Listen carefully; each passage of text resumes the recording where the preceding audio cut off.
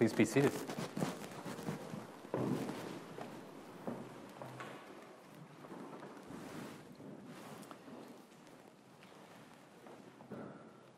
Religion is not a set of rules to follow, but values in which to devote ourselves. It's important for us to believe in these values, but for Jesus, it was even more important to put these values into action. Following Jesus is not just about what we believe, it is about what we do with what we believe. The central value in Jesus' life was compassion. Treat others the way you want them to treat you, he said. Blessed are the poor and the meek. Love your enemies. Pray for those who persecute you. The Gospels describe Jesus being moved with compassion to heal the sick, teach the crowds, comfort the mourning, feed the hungry.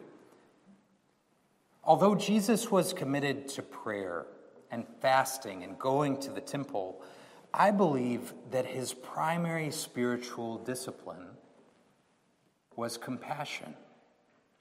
Not just believing in its importance, but practicing it regularly in his day-to-day life. In this morning's gospel, a blind man named Bartimaeus asks Jesus for mercy. Jesus does not verify that Bartimaeus is a member of the temple, nor that he can rattle off all 10 of the commandments. He does not test Bartimaeus' worthiness. Rather, Jesus heals Bartimaeus because Bartimaeus needed healing. Immediately, he regained his sight, Mark writes, and followed Jesus along the way. One way that Jesus practices compassion is through the restoration of sight, which to me does not necessarily involve literal blindness. We are all blind in our own ways. God wants us to see. Brené Brown is a professor at the University of Houston, a leading thinker in the field of emotional intelligence. She says that empathy is a skill set that can be taught, learned, observed, measured, whereas compassion is a belief system that we have to commit ourselves to. In her book, I Thought It Was Just Me, But It Isn't, which I think is a great title for a book, by the way, she writes, compassion's not a virtue. It's a commitment. It's not something we have or don't have. It's something that we choose to practice. The Buddhist nun Pema Chodron describes compassion as daring. It's not a relationship between healer and wounded, she writes, but a relationship between equals. Chodron concludes, only when we know our own darkness well can we be present with the darkness of others. Compassion becomes real when we recognize our shared humanity.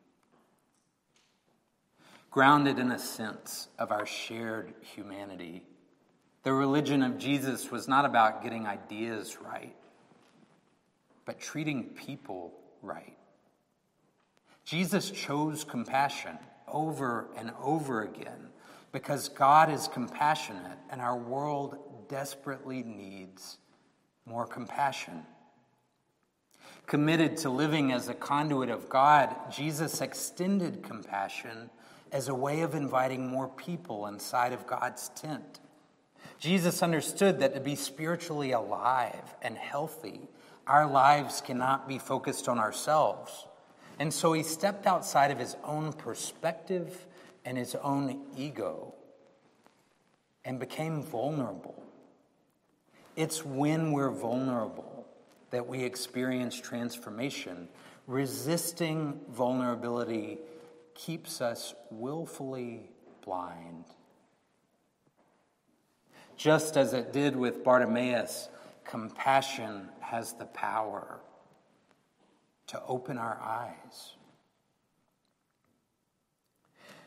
In my own life, two aspects of my identity come to mind when contemplating compassion. The first is the church.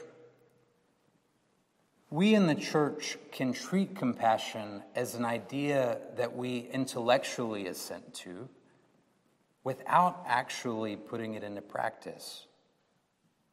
Many people in our wider culture believe that Christianity only cares about hell, sexuality, abortion. What does a church look like that's known for its compassion rather than its answers? How do we approach Christianity with more vulnerability and less certainty? Another aspect of my identity that wrestles with compassion is masculinity. As someone who's about to welcome a second son into the world, I've been thinking a lot about what it means to model compassion and vulnerability for my boys. Courtney Martin says, "I can't help but wonder how our religious institutions, our schools, our workplaces, our White House would be different if more men were genuine in public about what they were feeling and when they needed support. If men had permission to be tender in public," she concludes, "the whole world would be different." Throughout the Gospels, Jesus models compassion by intentionally listening, setting an inclusive table, speaking up for the voiceless, seeing those who have been cast to the side. How can our church raise young people who grow into adults that are known for their compassion? Our world is aching for a breath of compassion. Jesus calls us to make compassion our central value and then to put this value into action. When we commit ourselves to the spiritual discipline of compassion, our church will become known as a place that cares more about people than ideas. Our tent will grow larger. More people will feel invited inside. We will raise children who understand that vulnerability is a strength, not a weakness. It is compassion that will restore our sight. In the name of God, amen.